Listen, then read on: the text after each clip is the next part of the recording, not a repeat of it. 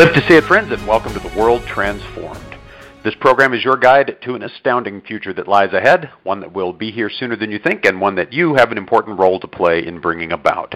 At The World Transformed, we want to introduce you to what may be the greatest transformation of them all. The one that begins with considering and acting on the almost limitless possibilities that lie before us, and that ends somewhere beyond the reach of the human imagination. So, when does this amazing future begin? Well, today is the day. My name is Phil Bowermaster, and with me in the virtual studio is my co-author, co-futurist, and co-host, Stephen Gordon. Hello, Stephen. Hey, Phil. How are you? Well, I am super fantastic. How are you, my friend? Man, just glad to be at the end of the week. But hey, this has been a fun week with the Super Projects series. This has been great. You know, there's something. Let me put it this way: there's something to be said for small projects that impact us on a day-to-day basis. You know, that little things that there's a place for that. And when we talk about World Transformed, sometimes we mean little things too. You know, a new app on your phone or whatever. But absolutely, small things can make a huge difference. That's right. But sometimes you just need to go all in and change the world at a large level, and that's, I guess, what we're talking about with super projects. So sometimes huge things can make a huge difference. I guess that's the that's right. controversial stance we're taking this one. Yeah, and you know, all this week we've been talking about these super projects coming from reasonably unexpected sources. In fact, we even eliminated Elon Musk as one of our sources of super projects this week, specifically because we talked about all his super projects, and we'll continue to talk about them in upcoming shows. And who else is doing super projects? But a lot of them come from business. A lot of them come from individuals thinking, or a few researchers getting together and having an idea, and suddenly you've got either a project or the kernel of a project, something that could turn into one. But we can start out tonight. Here's one that comes from a completely expected source. Right? The original super project folks are NASA, and they've had a fantastic super project going on for the last decade and a half. How long has this Cassini project been going on? A long time.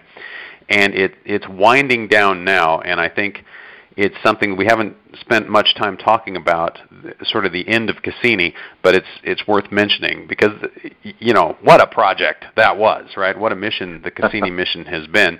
We've learned so much about Saturn, so much about the Saturn system. We have a completely different picture of Saturn in our minds, not only in our minds, but, in a lot of our screensaver wallpapers and just, scattered all over the.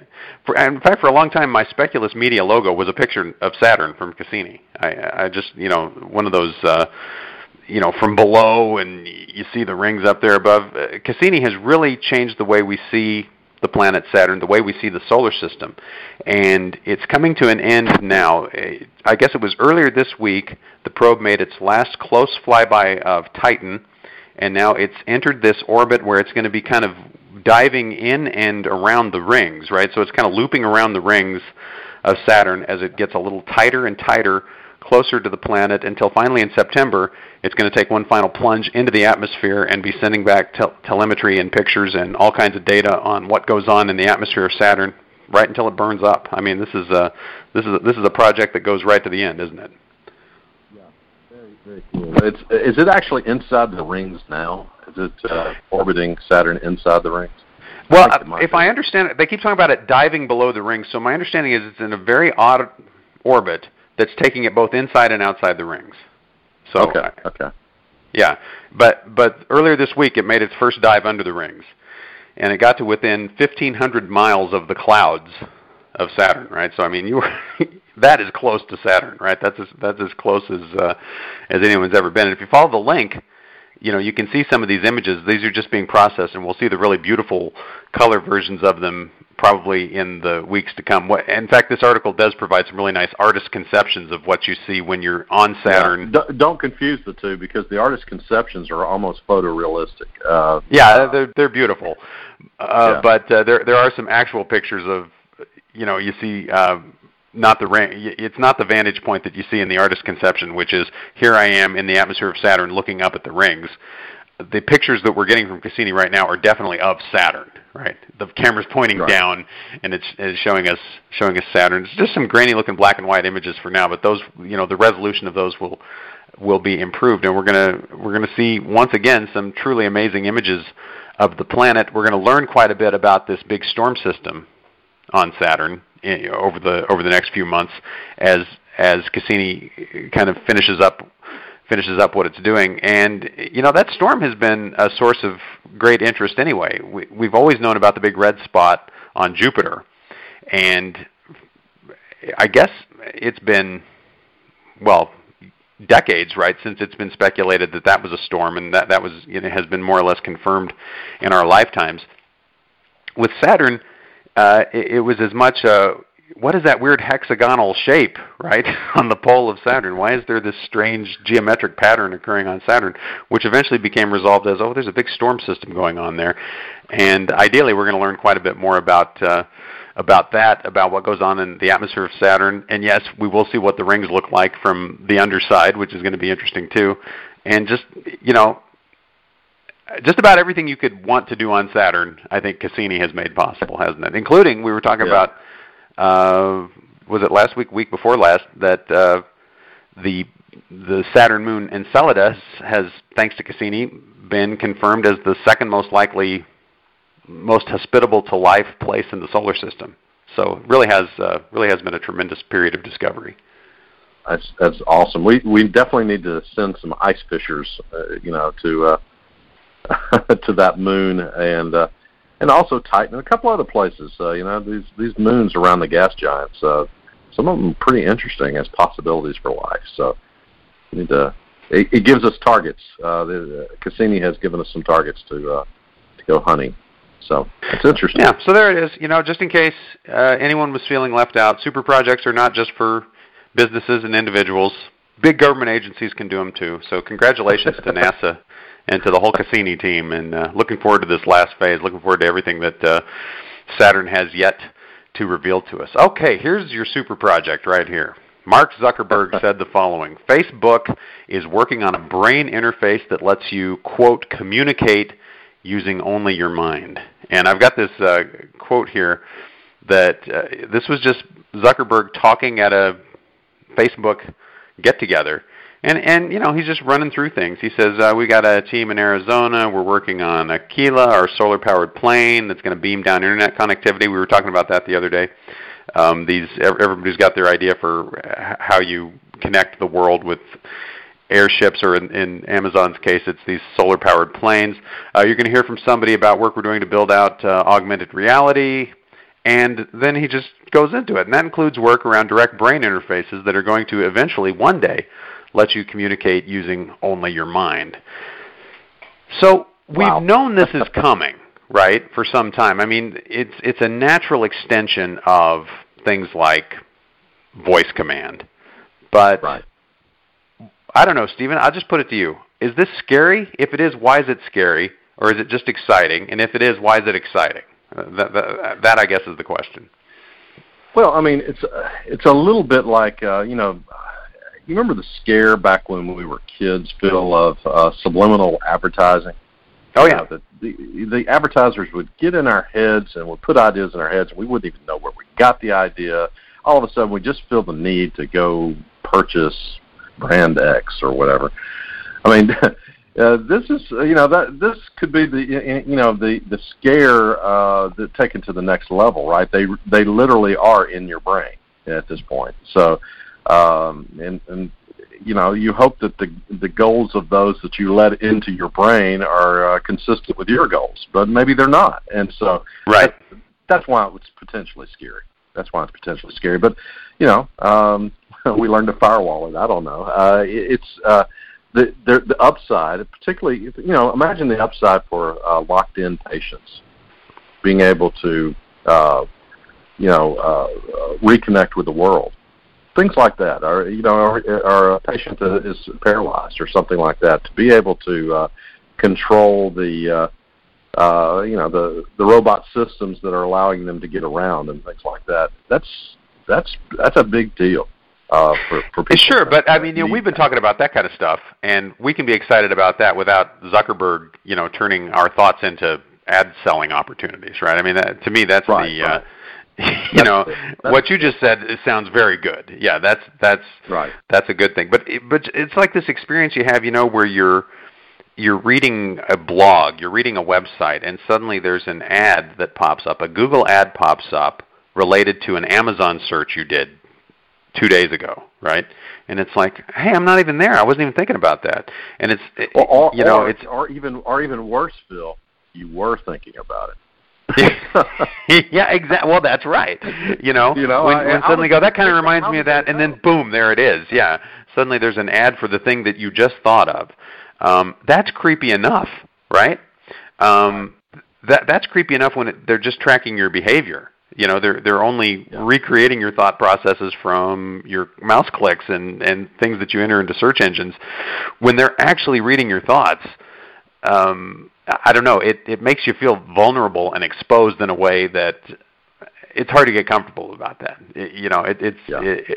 It feels at that point like the potential for violation is substantial, and the benefit to us from that use of that data is virtually nil. I feel like I'm getting all the value I need just from, and then some, just from their ability to kind of recreate my thought processes, to re-engineer them.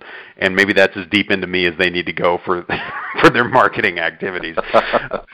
Well, here, the true violators of our privacy these days are not the big companies. If you think about it, it's ourselves. We choose to reveal so much about ourselves in social media that, my parents think I'm crazy, the amount of stuff I reveal in social media, right? I mean, yeah.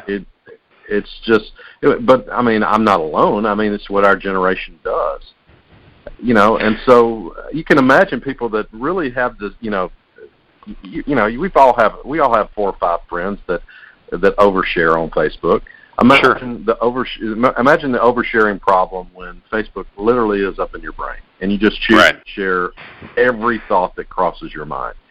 That's a potential problem. I would think I would tend to unfollow people that were using this technology. I really don't need to know everything about you. Right. But, well, so that's the downside. Now, what's the upside? Yeah. Communicate using only your brain. Imagine something like Google Chat or the Facebook messaging app in your head, right? I told you, I mentioned, I think, that I've been listening to John Scalzi's novel Old Man's War. And great novel, love it. There's this idea that these people have been enhanced, and they've all got this computer in their head. I can't think of the name. BrainPal, right? Or what do they call it? It's something PAL. I'll think of it in a second. Anyway, they've all got it. What I can think of is they all give them nicknames, right? And what I can remember what the guy calls his, but I can't think of the actual name of the app. But anyway, that enables this really effective telepathy between soldiers, so they don't have to talk, right? Which is one way of giving away your position if you're in a combat situation. They can think at each other, and that is intriguing. I mean, that sounds really cool, but again, it feels like, well, there are some people I want to be thinking at, but I don't know, that is a very close personal kind of interaction, isn't it? Right? When you got two people kind of thinking thoughts at each other. That I wonder if that's something that's generational, and a new generation will come online and just be completely comfortable with the idea of sharing thoughts directly with other people and having thoughts from them come into their heads. But that's something that I think, well, it'd be really handy with my wife. It'd be really handy to send a message to my kids. You think about those kinds of things, it sounds really handy. But just is that a way you would want to communicate with people day to day in your life? I don't know. Again, it immediately turns into something a little bit unsettling, right? Yeah, it does, and I would think that the way it's used in Old Man's War, and it is called BrainPal. I just looked it up. Okay, BrainPal. That's right. Yeah. Yeah. It's in the Old Man's War. When you're in a combat situation, you function as a unit, not as an individual, and that allows that sort of organic function to work more intimately than it would ever work, with our present technology. So I can imagine something like that being very, very useful under those circumstances. But I'm with you. Phil, you're a good buddy, but an email will do. Yeah. I think, I'll send you a text message on the phone. You can stay out of my head. Yeah. Thank you.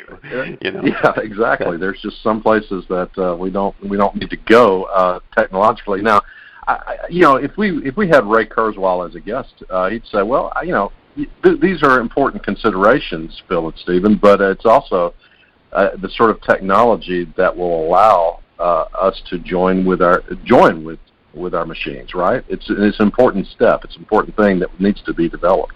So, give this guy a break. Give this company, give Facebook a break. They're just working on something that's going to be very important to us eventually, and we'll work out the problems as we go.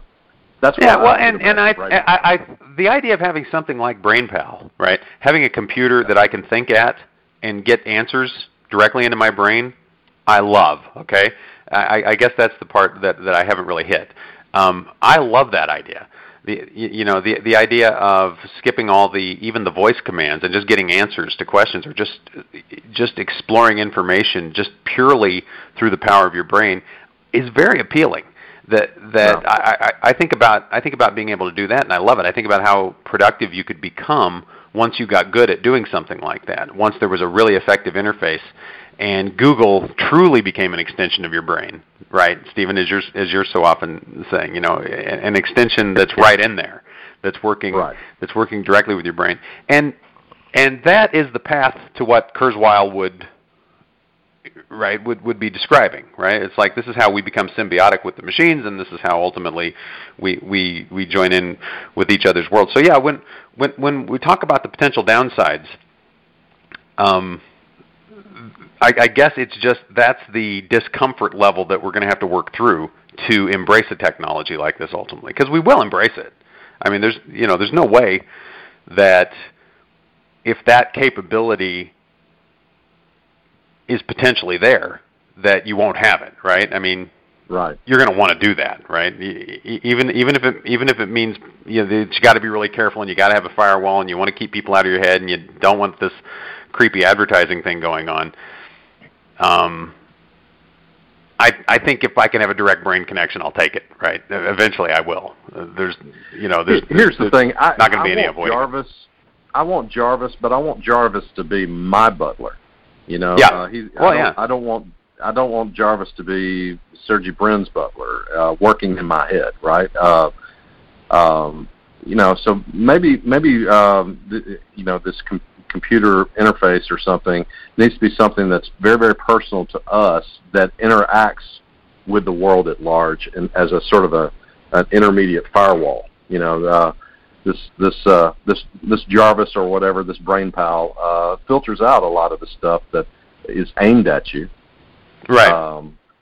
Like in the Bob series of novels you were talking about last week, the second book is out. Bob has this Admiral Akbar guy, right? I mean, Bob is a software construct anyway, but he's still a human mind. But then he's got this computer brain that that he can access, and he's given it the appearance and voice of Admiral Akbar from Star Wars, which is totally hilarious and cool, and a direction I would actually think about going. In the audio book, the reader does such a fantastic job imitating. He nails it. Yeah, he does. Yeah. It's very good. Very good. He sounds more like him than he does Homer Simpson or any of the rest of them. I mean, that one he just that's totally. Right. He does Admiral Akbar great, and better than I would. I mean, I can do a pretty good Admiral Akbar. But, we can all say one thing as Admiral Akbar, right? Yeah. What's great about this guy is, he's got that voice saying everything else Admiral Akbar might say. That's right. Sounds great.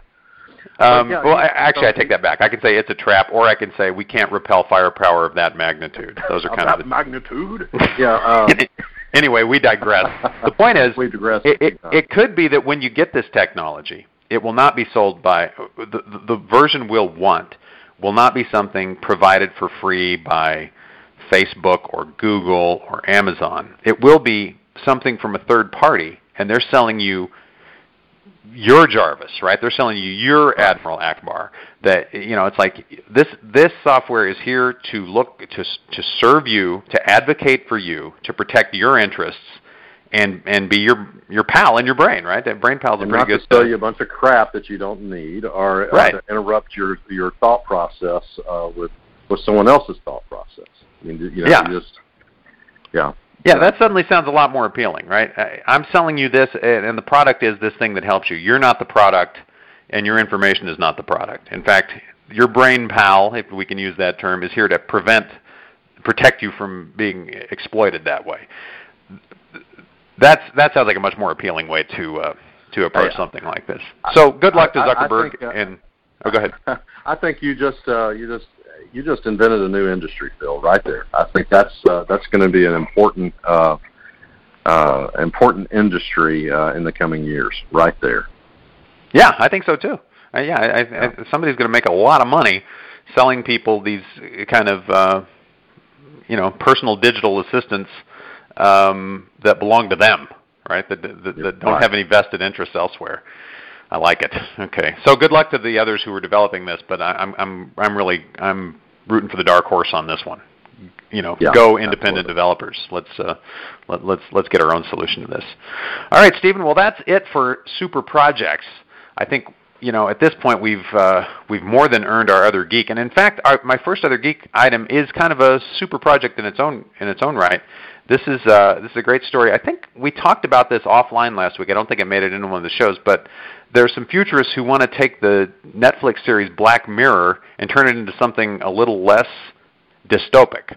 If you've seen Black Mirror, you know that it's a brilliant, originally BBC series that got picked up by Netflix that talks about kind of the downsides of technology. The Black Mirror, of course, is our computer screen or our phone screen, and it talks about how the technology is enabling us to go in some very dark kinds of directions. Some of the shows have been just brilliant and spot on. Some a little bit silly. They go in directions that I look at it and go, well, I don't know if that's really going to be that big of an issue. But what they have in common is every episode takes you down a pretty dark path. It is a Black Mirror. I mean, it's telling you how the technology is going to, make it possible for us to hurt each other. And that's an important function. It's an important function. Dystopic sci-fi stories serve an important function to warn us and we do a pretty good job. Once we're warned about something, often we can avoid it, and or at least the worst aspects of something. And so. Black Mirror has its place, but so this group is envisioning a something different, White Mirror, right? So they're calling it White Mirror, and they're saying, why don't we also do shows about the incredible benefits that these kinds of technologies can bring us, right? That maybe there's some compelling stories to tell around that, and obviously that's near and dear to our hearts. We talk about that on every show. We talk about how technology is enabling people to do things they couldn't do and opening up a whole new horizons of possibility. So I think there are good stories to be told. It's harder to tell a positive story in a lot of ways than a negative story because there's just so many mimetic attractors to scary stories and violent and dangerous stories. So in some ways these folks have their work cut out for them, but I'm looking forward to. They got these two hashtags, Once Upon a Future and also White Mirror. They're putting together these videos that are going to be up on YouTube, and we'll track with that and see what they come up with. I hope it eventually does turn into a series because I think people could use that. I think people would definitely benefit from seeing the other side. Imagine that this White Mirror show is based in a universe that has Black Mirror as a TV show, right? Yeah, and exactly. You could do that, and they say, well, years ago, Black Mirror warned us of this particular problem, so we've kind of have avoided that particular problem, and so now we have this particular technology, and you know what? Instead of allowing Facebook unfettered access to our brains, we have private enterprises that sell us our own brain pals that keep it separate. And occasionally, if we're interested in a particular thing, we allow these outside companies to pitch something to us, but that's at our discretion, and so we have built a technology that is much better than the original dark version that could have been. Exactly. We've internalized the lessons of Black Mirror, and that's why we're able to. That's why we have this world enjoying the benefits. That's, right. That's perfect. Yeah. That keeps the value in the original show, and it makes room for the value in the second show. Good thinking, Stephen. You should tell them that that's how they should do it. I hope they're listening. But well, maybe I'll pitch it to the group. Yeah, that's not bad. Exactly. I think that's the perfect way to set that up. Okay, that's what I got. How about you? Any other geek before we wrap the week? I think this week. I think I'm going to save it for next week because we got something that's in the works, and I'll have more to say next week about it. So a teaser. Okay, big other geek news coming. I like it. Stephen. Play that curiosity approach. Okay, well, it's been great talking with you about super projects all this week. We'll have more to say on super projects in the future, I'm sure, because they're just going to keep coming. Thanks, Stephen. Thank you all for being with us. We will be back next week with 3 brand new shows. Look forward to being with you all then, and until next time, live to see it.